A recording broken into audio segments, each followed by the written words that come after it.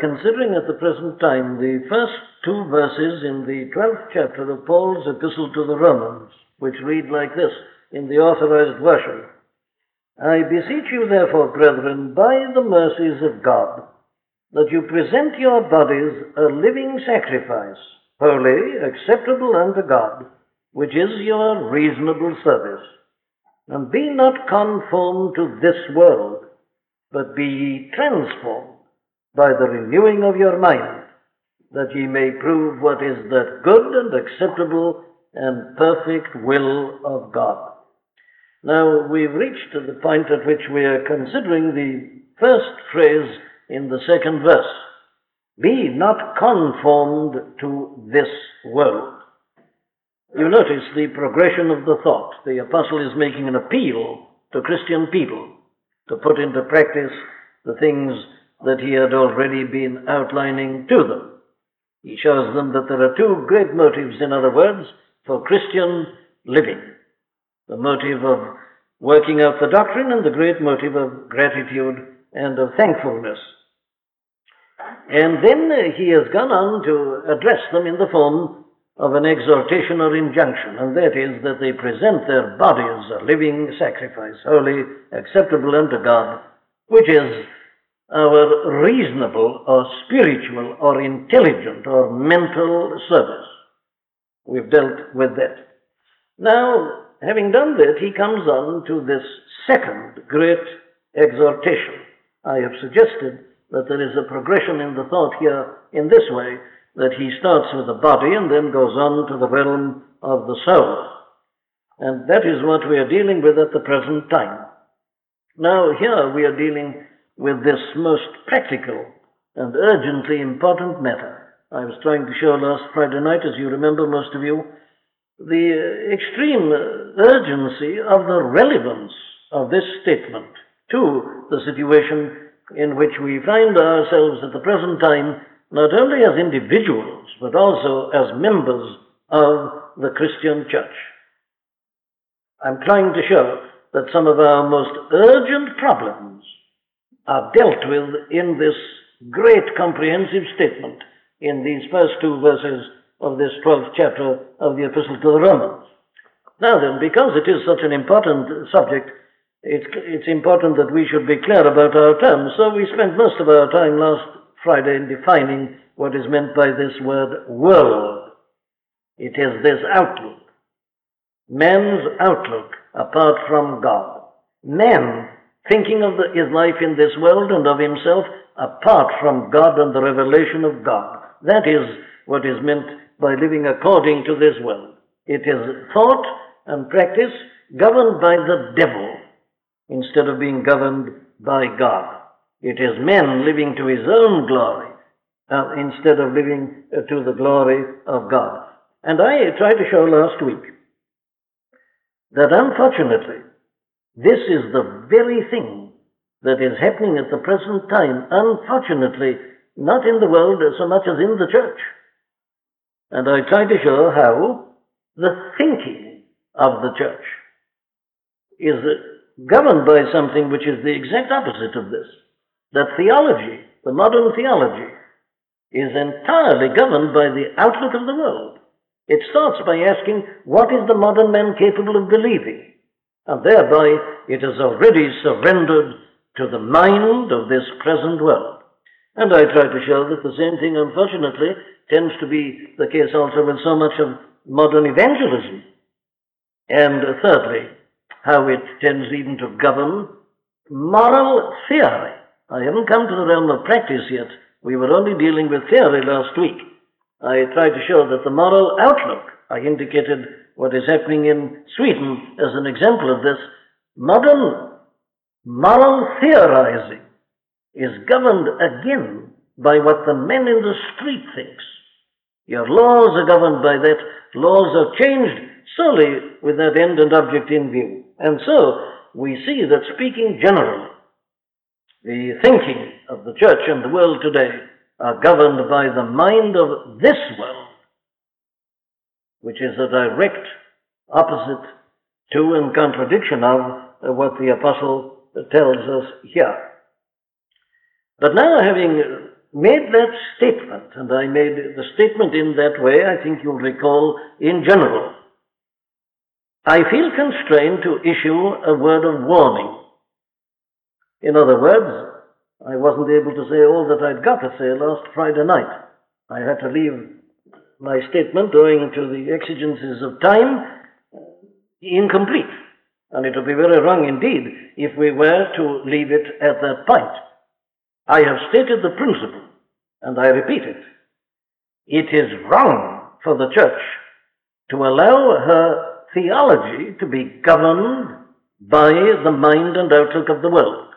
It is wrong for the church to allow her evangelism to be governed by the mind and thinking and outlook of the world. It is wrong for the church to allow her moral teaching and instruction to be governed by the mind and thought and outlook of the world. There is the principle, the general principle.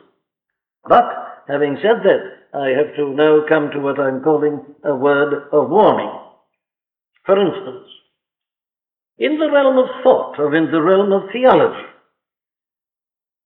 while I still repeat my general principle, I have got to go on to point out that we are doing something which is very wrong and reprehensible if we interpret that in terms of becoming obscurantists.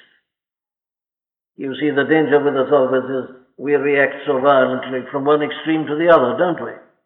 And the danger that has often confronted Christian people, it is always a danger, and especially with the more conscientious Christian people, to swing right over from the extreme of being governed by the mind and thought and outlook of the world to the exact opposite, which is obscurantism. Now, what do I mean by that? Well, let me give you one illustration. You have often seen references, no doubt in the newspapers or in other places, to the Roman Catholic Church and her opposition to Galileo and what she did about him. You remember, it's a point that is so often brought against the whole of Christianity, and many people try to dismiss the whole of Christianity in terms of that. But they say, look at the Roman Church, how she opposed the teaching of this new astronomy, and so on, at that point in history. Now, we've got to face this, I think, quite frankly and quite honestly. When the church opposed that teaching, she was doing something that was wrong. She was guilty of obscurantism. But the important thing for us to discover is this: why she ever fell into that error. And you and I can fall into the same error unless we are clear about this matter.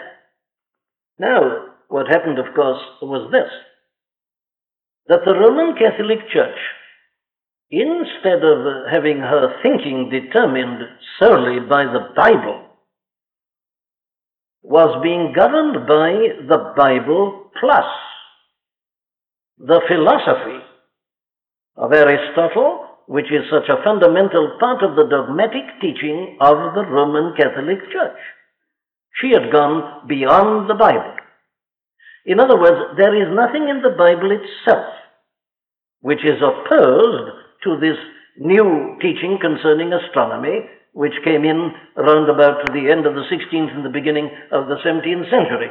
But the Roman Catholic Church said this was wrong. It is contrary to the teaching of the Church.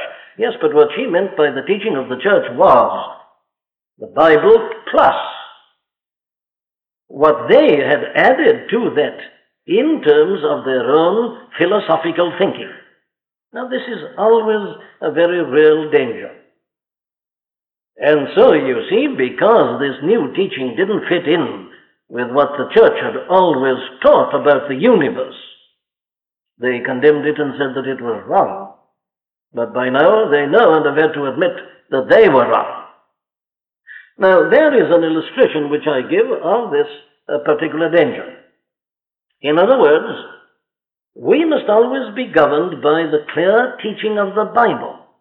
If the Bible doesn't teach us about a certain matter, well, then we mustn't say that this is the biblical teaching. We must realize it's our opinion.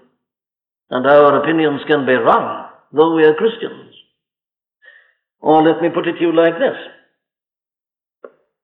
while we must never submit to the mind and the teaching and the outlook of the world, we must be equally careful never to become traditionalists. Now, you know the difference between tradition and traditionalism. Thank God for every good tradition, but God preserve us from traditionalism. A man who is guilty of traditionalism is a man who starts by saying everything new is wrong. Now, the moment you get into that position, you're in as bad a position as the man who is submitting on the other extreme to the mind and the thinking and the outlook of the world. There are two extremes here: worldliness, traditionalism. Anything new must be wrong. Anything I've never heard before is certain to be wrong. Now, that's an attitude which is not biblical. My principle is that we are never to be at either of these extremes, but we are always to be in the biblical position. No, it's not so easy, of course, to be in the biblical position as it is to be at the extremes. Extremes are always easy. But if you're in the biblical position, you will be aware of certain tension. Everything won't be cut and dry. There's a craving in us all for a sort of Reddy Reckner Christianity. Problem, turn it up, here you are. But you can't do that. That isn't the biblical teaching. It always leaves you with a certain tension, and it avoids the two extremes. So I say, in the realm of thinking, we must be careful, not only on the one hand of worldliness, but on the other, of a death, obscurantism, and mere traditionalism. I could illustrate this to you from other examples of history, but let that suffice for the present time. But now let's come on and give the same sort of warning in the matter of evangelism. And this is quite a topical matter at the present time.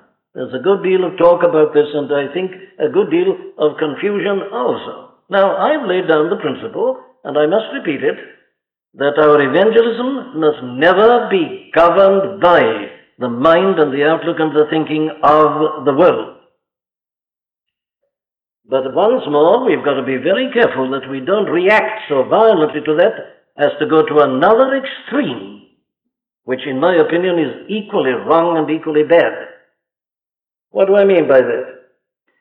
Well, we must be very careful lest in our desire not to be worldly in our evangelistic methods, we put ourselves into a position in which we lose any point of contact whatsoever with the world which is round and about us. And we become again guilty of another form of traditionalism, or indeed a form of legalism. What am I talking about? Well, let me illustrate to you. There are many people who are in great trouble about evangelistic methods. It's quite right that we should consider these. That's why I mentioned it and dealt with it in terms of my principle last Friday night. But God forbid that I should be misunderstood about this. There are people, you know, who object to the singing of hymns and regard it as virtually sinful. Now, that's the sort of thing that needs to be examined. There are people who object to certain forms or certain things which are used in connection with evangelism. Now, I happen to have had the problem put to me a number of times quite recently, so I mention it to you. A number of Christian people in different parts of this country are beginning to use what is called, I believe I'm using the correct term, coffee bar evangelism. What it means, as I understand it, is this. I know of one instance, for example, where a certain group of Christian men have taken over a building, and they go there at a certain hour every night, and they open this place. It's all done on a voluntary basis, and they provide tea and coffee and so on, and invite people in off the street, particularly young boys and girls, young men and women who are leading the sort of life that we read about in the newspapers, but which many of us know nothing at all about in practice. They're concerned about these people, so they invite them in, give them coffee or tea, whatever it may be, and then they address them on the subject of their souls and the way of salvation. Now, this is subject to a great deal of criticism from many people. They say that's a worldly method. Fancy supplying coffee. This is regarded as something terrible. It's wrong, and it shouldn't be done. And then, of course, there are various other things that are being done at the present time which come under criticism in exactly the same way. Now, I'm simply raising this question and showing you that there are dangers on the extreme opposite of submitting to worldly thinking and worldly ideas and worldly methods. I am suggesting that the thing we have to be very careful about as we interpret this instruction is that we do not develop a hypercritical spirit, that we never allow ourselves to get into a position in which we are reacting so violently to what some people are doing that we are virtually spiritual detectives and inspectors and are waiting for things on which we can pounce and which we can denounce and decry simply because they haven't been done in the past, simply because they're something new, and simply because they're the sort of thing that we would not instinctively do ourselves. Now then, is this just my personal opinion? Well, let me show you that it isn't, but that it is biblical teaching. There is a great warning, it seems to me, from the Scriptures and from history to us at this point. My dear friends, we've got to watch our spirits. We may be very clear about worldly methods. All right, I've laid it down as a principle myself, and we must always adhere to it. But let us be very careful that we don't develop a false spirit in this matter. What's my warning? Well, I take as the great warning the way in which the Pharisees and scribes reacted to our blessed Lord and Savior. They saw the publicans and the sinners drawing near unto him, and they saw that he was ready to receive them, that he was ready to sit down with them and to eat and drink with them. And they turned at him aghast and said, "This man receiveth sinners. This man is a friend of publicans and sinners. He's a wine bibber." They were amazed at this. Fancy our Lord mixing with people like that and sitting down and eating and drinking with them. To the Pharisees, this was a terrible thing. It was unthinkable. Yes, but remember, it is the measure of their complete failure in the realm of spirit to understand the whole object of the coming of our blessed Lord into this world. That is the terrible thing about the Pharisee. Or, take it in exactly the same way, you find that these same kind of people, who are called Judaizers later on, followed the Apostle Paul everywhere and were highly critical of his methods and his dealings with the Gentiles. They said, "This man's quite wrong. He's doing something that has never been done before, and he doesn't compel these people to submit to circumcision," and so on. Now, that was the whole error. They thought that the Apostle Paul was being lax and loose in his evangelism and in his methods. There's no question about this. And then when you come down in history, let me just take one example and illustration. The great George Whitefield got into trouble because of his open-air preaching. John Wesley stumbled at this. He couldn't understand this. George Whitefield was preaching in the open air, but you shouldn't preach anywhere except in a consecrated building. What right has a man to preach in a building which hasn't been consecrated, or on standing on a table or on a stone in the open air? The place hasn't been consecrated, and you mustn't preach and evangelize except in a consecrated building. Now, this was quite a genuine objection. And he thought that he was being biblical, and he wasn't the only one, of course. He was convinced about this quite soon and began to do it himself. But there were many who thought that this was a terrible thing to do, and a terribly wrong thing for a man to do. He was doing something new. It had never been done before. And this was therefore queried. Can this be right? This new method that this man is using. Now here, and I could give you other examples of the same thing. Here I'm showing you is a very great and a very real danger to those of us who are so clear about not being governed by the mind and the thinking and the outlook of the world. Our danger is to go so far to that other extreme as to become guilty of the spirit and the outlook of the Pharisees and scribes, the traditionalists, Now I'm saying we must never become traditionalists. There are certain poles of opposites here which we must be clear about. Well then, what do we say about this question? Well, I would suggest that we must say something like this.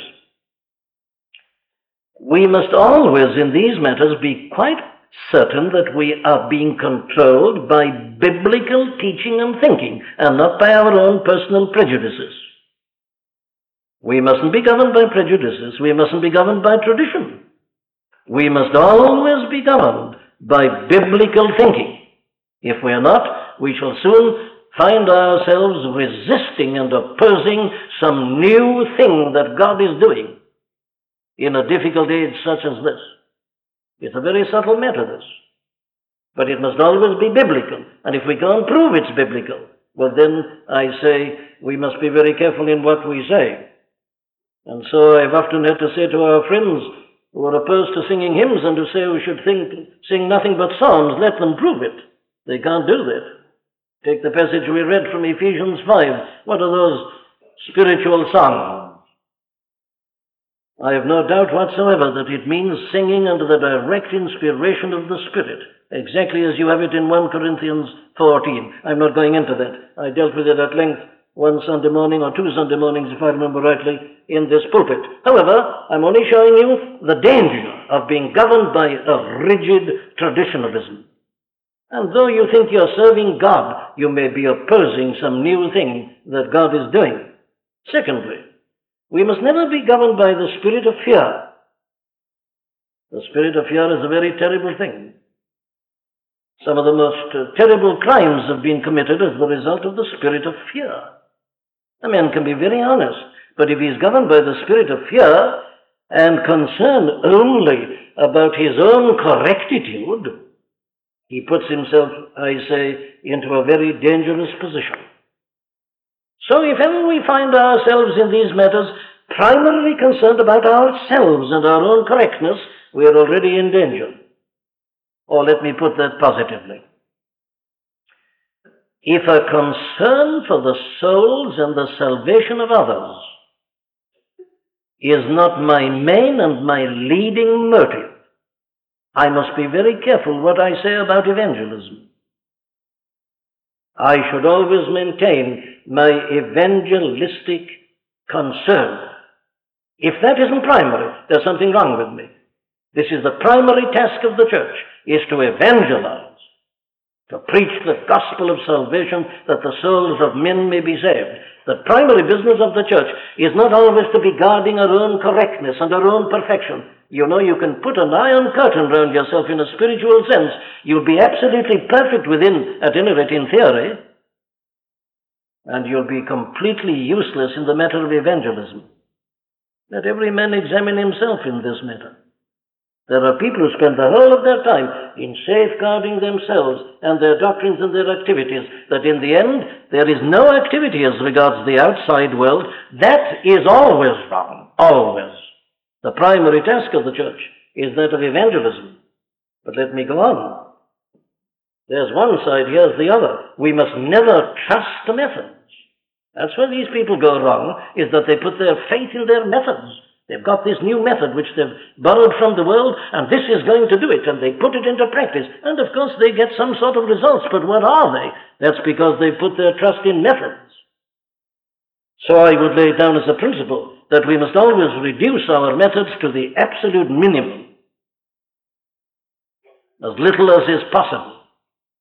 That's a good rule, I think. But let me put it in biblical terms. Take what the apostle says in 1 Corinthians 9. He says, I am made all things to all men, that I might by all means save some. Now that's an apologia. The apostle is justifying his own evangelistic methods. He was being misunderstood, and as I say, grievously persecuted by the legalists and the Judaizers. That's his answer. I am made all things to all men, that I might by all means save some. What's it mean? Well, I think it means this. There must never be any variation in the message. The message is one. And we must never vary the message in any sense. But I think he equally clearly teaches that we must have a certain degree of elasticity in our methods. When he deals with a Jew, as with a Jew, Gentile as with a Gentile, to a man who is under the law, as under the law, to a man who is not under the law, as without the law. Not that we're without law altogether, he says, but as under the law of Christ. So I say that there is the principle that you never touch or vary the message, but that there is an element of elasticity in the method in this way, that you have always got to speak to the people you're dealing with. And you've got to deal with them as they are, not as you wish them to be. Now, of course, every preacher wished that he'd got men before him always, every time he preaches, who know their Bible from cover to cover, and have read all the theology and are well versed in the Puritans. Here they are, they're ready for it. But you know, it's very seldom one gets a congregation like that. And if a preacher doesn't preach to the congregation that is in front of him, he better go out of the pulpit. A preacher is not to preach to people as he'd like them to be. He is to preach to them as they are. And if I don't make my message clear to people as they are, I'm a very bad preacher. I say, but they oughtn't to be like that. The moment I say that, I'm being a bad preacher. It's my business to improve them. And if I don't start with them as they are, I'll never help them. It's no use my giving a great exposition of the law to a man who knows nothing about the law. I've got to teach him about the law first, and so on. That's exactly what the great apostle did. And you and I have got to do the same thing. What do we know, my friends, about some of these poor adolescents of this present age, who've never had a chance in life, many of them, kicked about from pillar to post by drunken parents and others? What do we know about them and their background? What right have we to postulate as to what these people should be like? I say our business is to deal with them as they are, and to try by all means to bring the knowledge of the Lord to them. Oh, but you say you're opening the door now to everything. I'm not. I'm controlling it in this way. I say your message doesn't vary. I'll add to that, your motive must always be constant. And your motive must always be to bring them to a knowledge of salvation. And if you are confronted by a situation that you can make no contact at all with these people, except you give them a cup of coffee, well, I say in the name of God, give them many cups of coffee. What is your concern? Is it the purity of your church and your methods, or is it the salvation of the souls of men and women and boys and girls who are going to hell round and about you? As long as your motive is correct and pure, it will govern your methods. So I would say to many of the friends who are submitting to worldly methods, you must never go in for change for the sake of change. But on the other hand, you must never say that all change is wrong, or you'll be with the Pharisees and the scribes. There must never be any lightness. You must never allow your methods to contradict your message.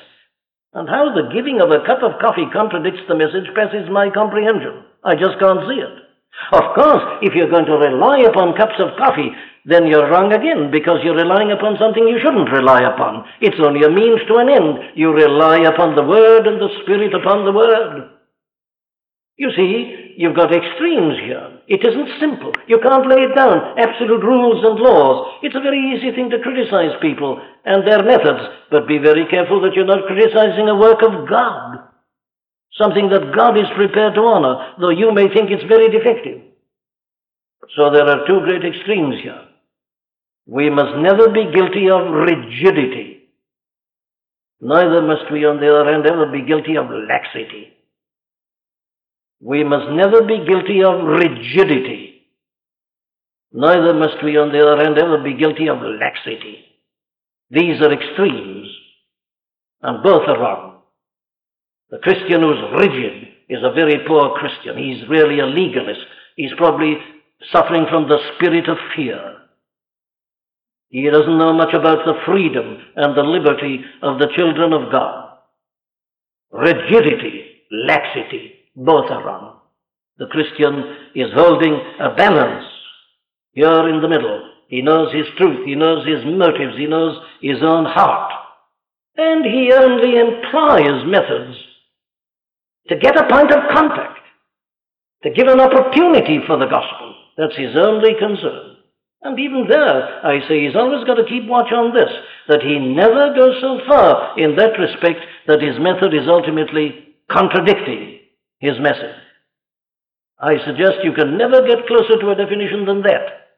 None of your ready reckoners in the spiritual life, you can't turn it up, here it is, impossible. That's Pharisaism. This is a matter of the spirit. Let's watch our spirits. There are grave dangers at the two extremes. But come, let's go beyond that. Now let's come to the realm of practice. There we have not qualified, but explained perhaps more fully, yes, and in a sense qualified, what I was saying last week, because if you left it only at that, it is an extreme emphasis. You've got to keep the two sides in view. Having done that, let's come to the question now of actual practice. Be not conformed to this world. No longer thinking, but practice. And yet, of course, thinking comes in all the time. The same general point has to be made here once more. We must avoid the extreme, which will always lead us to miss the true biblical position. I'm certain, as I say this, that I'm being misunderstood. And people are saying, oh, he's become a compromiser, has he? I thought he was a man who held his views strongly. Now he's saying a bit of this and a bit of that. There it is, common denominator, divide by two. I'm saying the exact opposite. I'm saying that you've got to hold two positions in tension, which is much more difficult. But that's, I believe, is the truly biblical position. Let me show you what I mean now then in practice. Be not conformed to this world. All right, says a man listening to me. I agree with that 100%. And therefore, I am going out of the world tonight. I am going to be a monk. I'm going to enter a monastery. I'm finishing with the world. You can't be a Christian in this world. And I'm told here that I must not be conformed to it. How can a man be in business without being conformed to the world? How can a man be in a profession without being conformed to this world? No, there's only one thing to do. I'm getting out of it. So he becomes a monk or an anchorite or a hermit. That's what I call one of the wrong extremes, my friend. You see, this violent reaction. The only way not to be conformed to the world is to go out of the world. That was the whole fallacy behind monasticism. And it was a terrible and a grievous fallacy. It was a failure to understand New Testament teaching. And of course, this was the grand thing that was given to Martin Luther to see. And we need, many of us, to see the same thing at this present time. But then, short of monasticism, there is a second danger which I would describe under the heading of legalism. Legalism. Be not conformed to the world. Now then, the devil comes and he'll get you right over to a legalistic position. What do I mean by that? Well, of course, it always appears the easy way, doesn't it? As I've said already, we all like to have rules and regulations. We've got a feeling always that it's easier to be under the law than under grace. It's all cut and dried. 1, 2, 3, 4, 5, 6, 7. There they are, all numbered. And all you do is to look up the number. Perfectly simple. No trouble at all. But you know, that isn't the position of the New Testament men. The New Testament man is not under law. He is under grace. And he's being treated as a man. As the Apostle Paul says, while you were children and infants, you needed a pedagogue, a schoolmaster, somebody to look after you and to keep you in order. But you're no longer there. You've been taken out of that.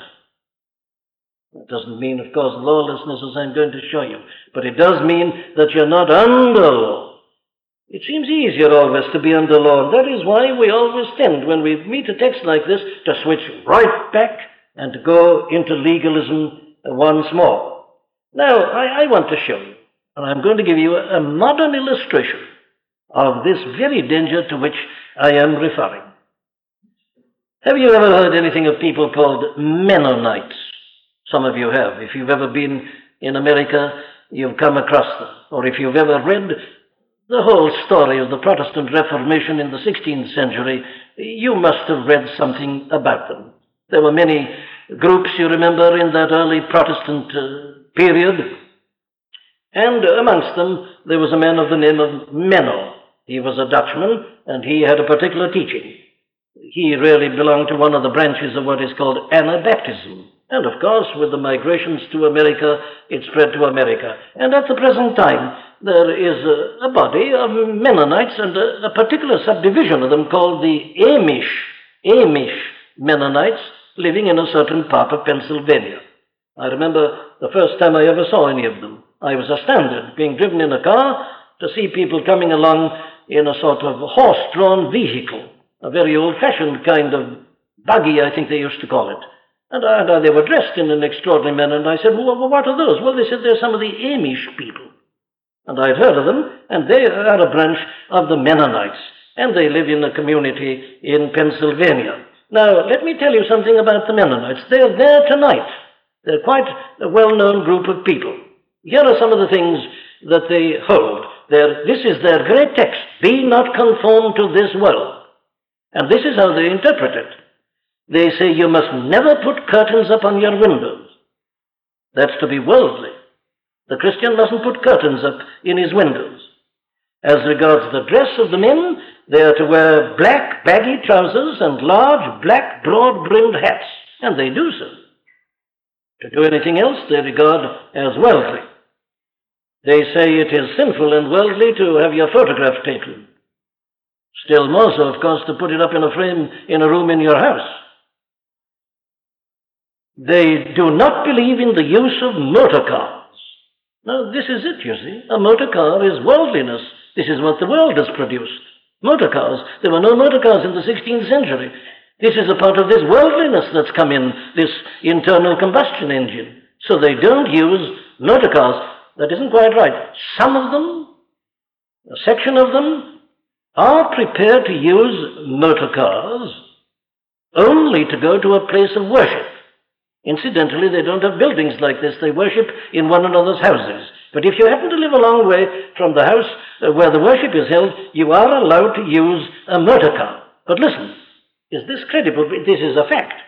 If you do have a motor car, you must not have rubber tires on it. Well, all right, my friends. All right, I want you to see this principle. This is something which is believed and practiced by very honest people who are trying not to conform to this world. You mustn't use rubber tires. And another interesting thing. If you find you have a car which has got chromium plated parts to it, you must cover over the chromium either with black tape or with paint. Chromium is showiness, it's worldliness. So they literally cover it over. They're most of them farmers, but they do not use a tractor or any petrol-driven implement in their farming. All that they say is a part of the world. It's a part of this change that has come in, this lack of morality, this moral degradation, modern America. It's a part of it, this tractor business. No, you must only plow the land with horses drawing the plows. You must not use this internal combustion engine at all. And in the same way, they use no electricity. Not only do they not have television sets and radio sets, they don't even have telephones. Now, I wonder how some of you stand about that. Some of you don't believe in television sets. But you know, if you're going to be really logical in this matter, you shouldn't have a telephone either. They don't have telephones, because you see it's worked by electricity, as is your television set. Now, this is exactly the thing that is being practiced by these Amish Mennonites at this present time. Now, that's only one example. I knew a man, a very godly man. Let me say this, one of the most godly men I have ever known, I've ever met. He told me that as a young man, he passed through this phase of legalism. And the form he took in his case was this. I can't remember whether I told you before, but he literally did this for a long time.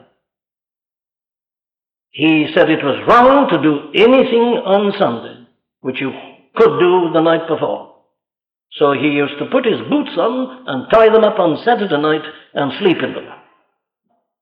Very well. All right, you are laughing at this, and perhaps you're doing the right thing. All I want you to see is this. that the danger confronting some of us is not the danger of conformity to the world, but swinging so violently against that in a spirit of fear that we become sheer legalists, which, remember, is equally bad and condemned in the New Testament in so many places. But let me go on. The next danger that I would describe is that of Pharisaism. What's the difference between legalism and Pharisaism? There isn't much, except that in the case of the Pharisee, you put more emphasis upon the Spirit. The Mennonites, let me say this for them, are a humble people. I don't think I would describe these Amish Mennonites as Pharisees. I think they're misguided. They're badly instructed. But I wouldn't call them Pharisees. Incidentally, I ought to have told you this about them. I said the majority of them were farmers. And this is one of these interesting things, you see, that the devil does with us. He'll isolate one thing, and he'll make us concentrate on that, and we'll be absolutely clear about that. Yes, but we won't be equally clear on other things. It is a simple fact that most of them in their farms are tobacco growers, and are doing very well indeed out of growing tobacco. They don't smoke it, but they grow it, and they make money out of it. You see what the devil does with us? When he drives us to extremes, and we have ceased to be biblical in our thinking. Where is there anything in the Scripture that condemns the use of electricity or the internal combustion engine? See, that's not biblical. That's prejudice. That's really allowing a tradition. You see, we've always been like this. This has only come in the last century. Therefore, it must of necessity be wrong. Now, that's not biblical any longer. Well, now, Pharisaism is different in this sense, that it's more a matter of the Spirit. And it is mainly a matter of pride.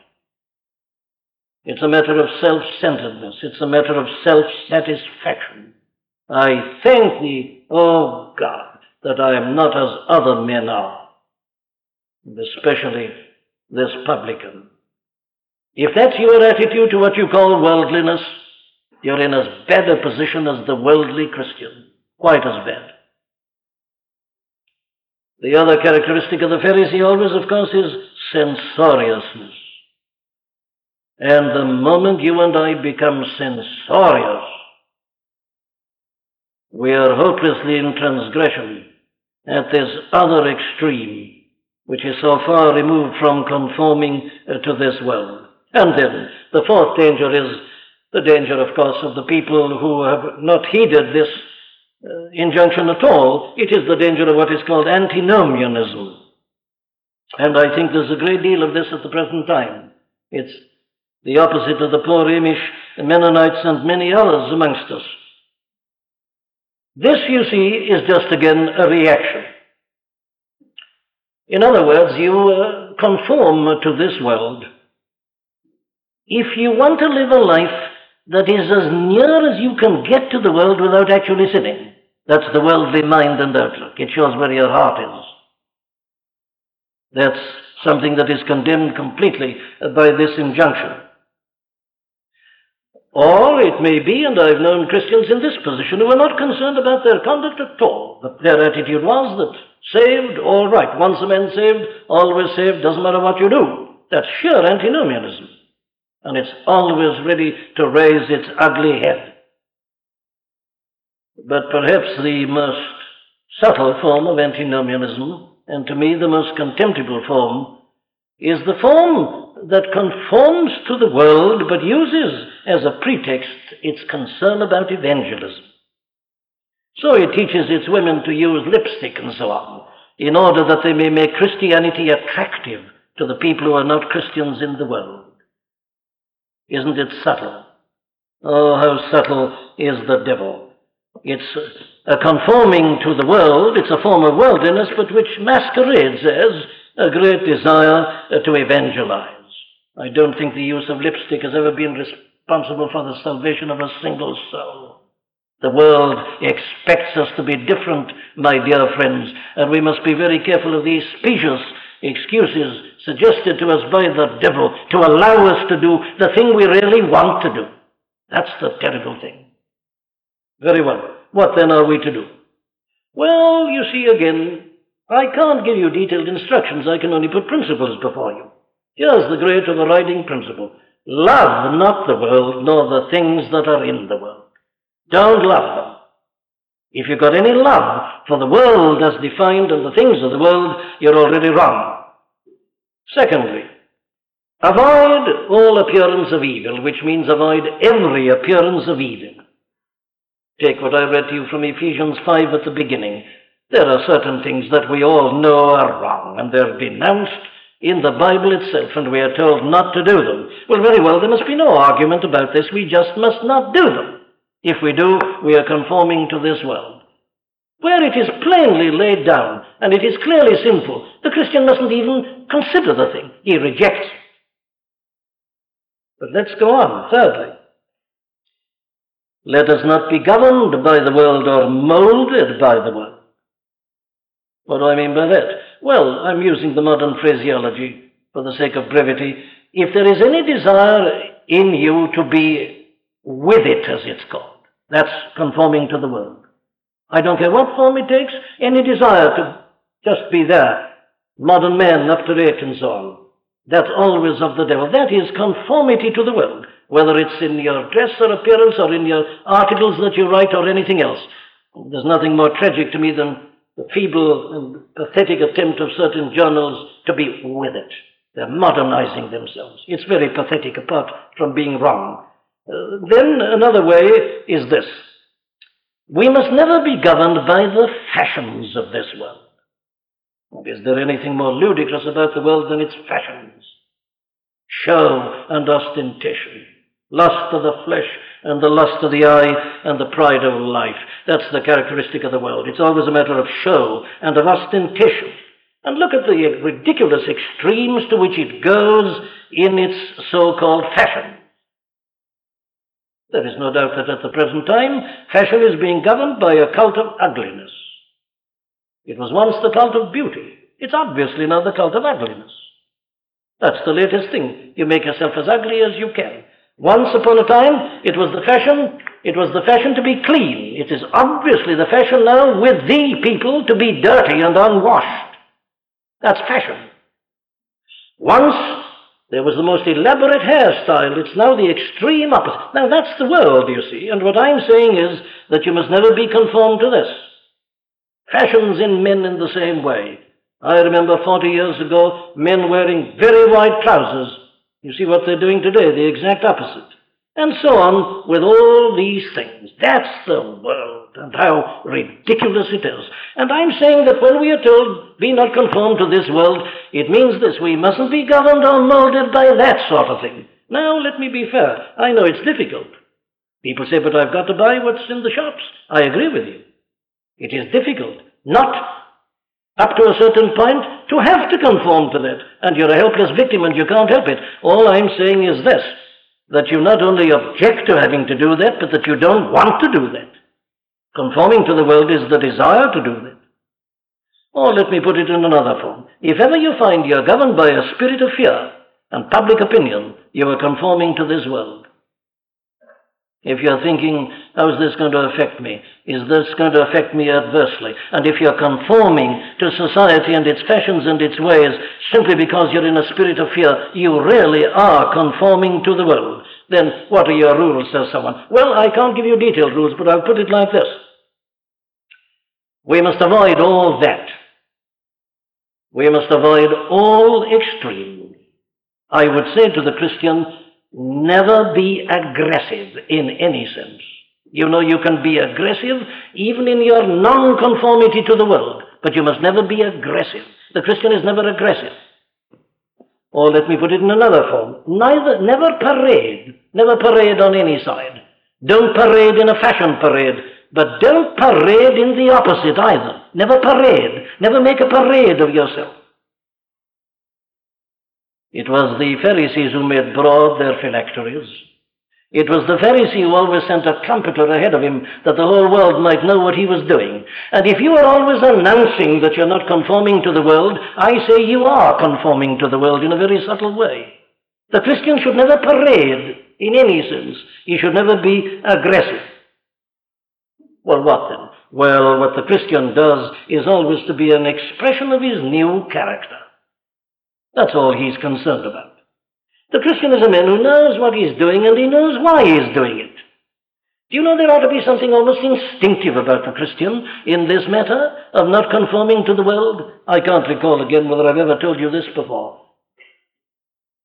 But I was an eyewitness of it, and it always struck me as being such a perfect illustration. I knew a man who was converted out of a terrible life of drunkenness and many other terrible things, much worse even than drunkenness. But the great feature of this man was his extraordinary moustaches, unusual length. And he told me, and many others told me the same thing, that this man had often thought over this question. A man would challenge him in a semi-drunken condition as to whether he had got wider span of moustaches than he had. And they fought about this and had half killed one another many a time. Well, this man was converted. And I remember a few weeks after his conversion, he was attending a weeknight service. I was standing at the door, and they all passed me on the way out. I saw this man coming with no moustaches. And I was most annoyed. I felt sure that some busybody in the church had told him to shave off his moustaches. So when he came to me, I said, "Who told you to get rid of your moustaches?" "Nobody," he said. "Now come along," I said. "Don't you shield anybody. I don't like this sort of thing. I don't like these self-appointed detectives in the church. Tell me, who told you? I want to know because I want to correct this person." He said, "Nobody told me to do it." Well, I said, "Why did you do it?" He said, "I'll tell you." He said, "I did it this morning." He said, "I was getting up this morning, and I had a wash," he said, "and as I was drying myself, I happened to see myself in the mirror, and I saw the moustaches. And I said to myself," he said, "them things don't belong to a Christian." So I got hold of a scissors and I cut them off and shaved the rest. That's what I'm talking about. There's something instinctive in the Christian. He has a feeling. He knows. There is something that tells him. You know, there's a good text for this, isn't it? "Only let your conversation be as it becometh the gospel of Christ." Philippians 1:27. That's the test. Is it becoming? Does it fit in well? Does it match this glorious gospel that I profess to believe? And the Christian, I say, has got this instinctively in him. So he doesn't parade, he doesn't announce, he doesn't call his trumpeter, but he just wants everything about himself to be in conformity with this great and glorious gospel that he believes. So the great characteristic of the Christian always is moderation. He's never at any extreme. The Christian in his dress is never showy, but let me say this equally, he or she should never be dowdy either. For a Christian to dress in a dowdy manner is as bad as to dress in a showy manner, because if you do dress in a dowdy manner, you're calling attention. It's a trumpeter, it's a parade. You're attracting attention to yourself, and the Christian is one who doesn't want to attract in this way at all. He simply wants to attract in a Christian way. He wants his character to attract. So he doesn't do it in these external forms on either extreme. So I would say that the Christian in this matter of dress particular is always neat and tidy, and that's something we can all be. You avoid all extremes. It's neat, it's tidy, it's not obtrusive, it's not offensive in any sense at all, and there's none of this horrible element of parade in connection with it. The Christian, in other words, is always inoffensive, and he is the man who bears the witness. Take, for instance, this alcoholic drink question. There's a way of doing that that does much more harm than good. But the true Christian does it in an inoffensive manner. He does it, if you like, in a gentlemanly manner. He doesn't parade it. He doesn't hold up a placard. He doesn't announce it. He doesn't get his trumpeter to call attention. No, he does it quietly. Men look at him and they say there's something different about that man. They have to ask him to explain what it is. That's the way not to conform to the world. That is the way to bear your testimony to the Lord Jesus Christ and what he has done for you in his great and glorious salvation. I can't get nearer definition than that. That's the rule. Only let your conversation, the whole of your life, demeanor, deportment, everything, only let your conversation be as it becometh the gospel of Christ. You're not a worldling, but you're not a crank either. Christian cranks have always done more harm than good. The Christian is neither, but he's a man of moderation. He's like our blessed Lord himself, who walked through this world often unrecognized, and yet there was always something. He couldn't be hid. Not because he made a show. He didn't cry aloud in the streets, we are told, and yet he couldn't be hid. It would shine forth. That's the ambition of the Christian. And as long as we are governed by that, we can be quite certain we shall not conform to this world. Now, next week, God willing, we'll go on to look at the positive aspect of all that as the apostle proceeds to put it. We come to thee, our heavenly Father, and once more we thank thee for thy word. O Lord, how can we thank thee sufficiently for it? Keep us, we pray thee, ever with a single eye to thy glory, ever to that simplicity which is in Christ. Lord, keep us there, and give us one desire, and that is to tell forth the glories and the wonders of thy grace. And may the grace of the Lord Jesus Christ, and the love of God, and the fellowship and the communion of the Holy Spirit abide and continue with us, now this night, and throughout the remainder of this our short, uncertain, earthly life and pilgrimage, and until we shall see him as he is, and shall find ourselves without spot or wrinkle or any such thing, but even as he is himself, and like unto him. Amen.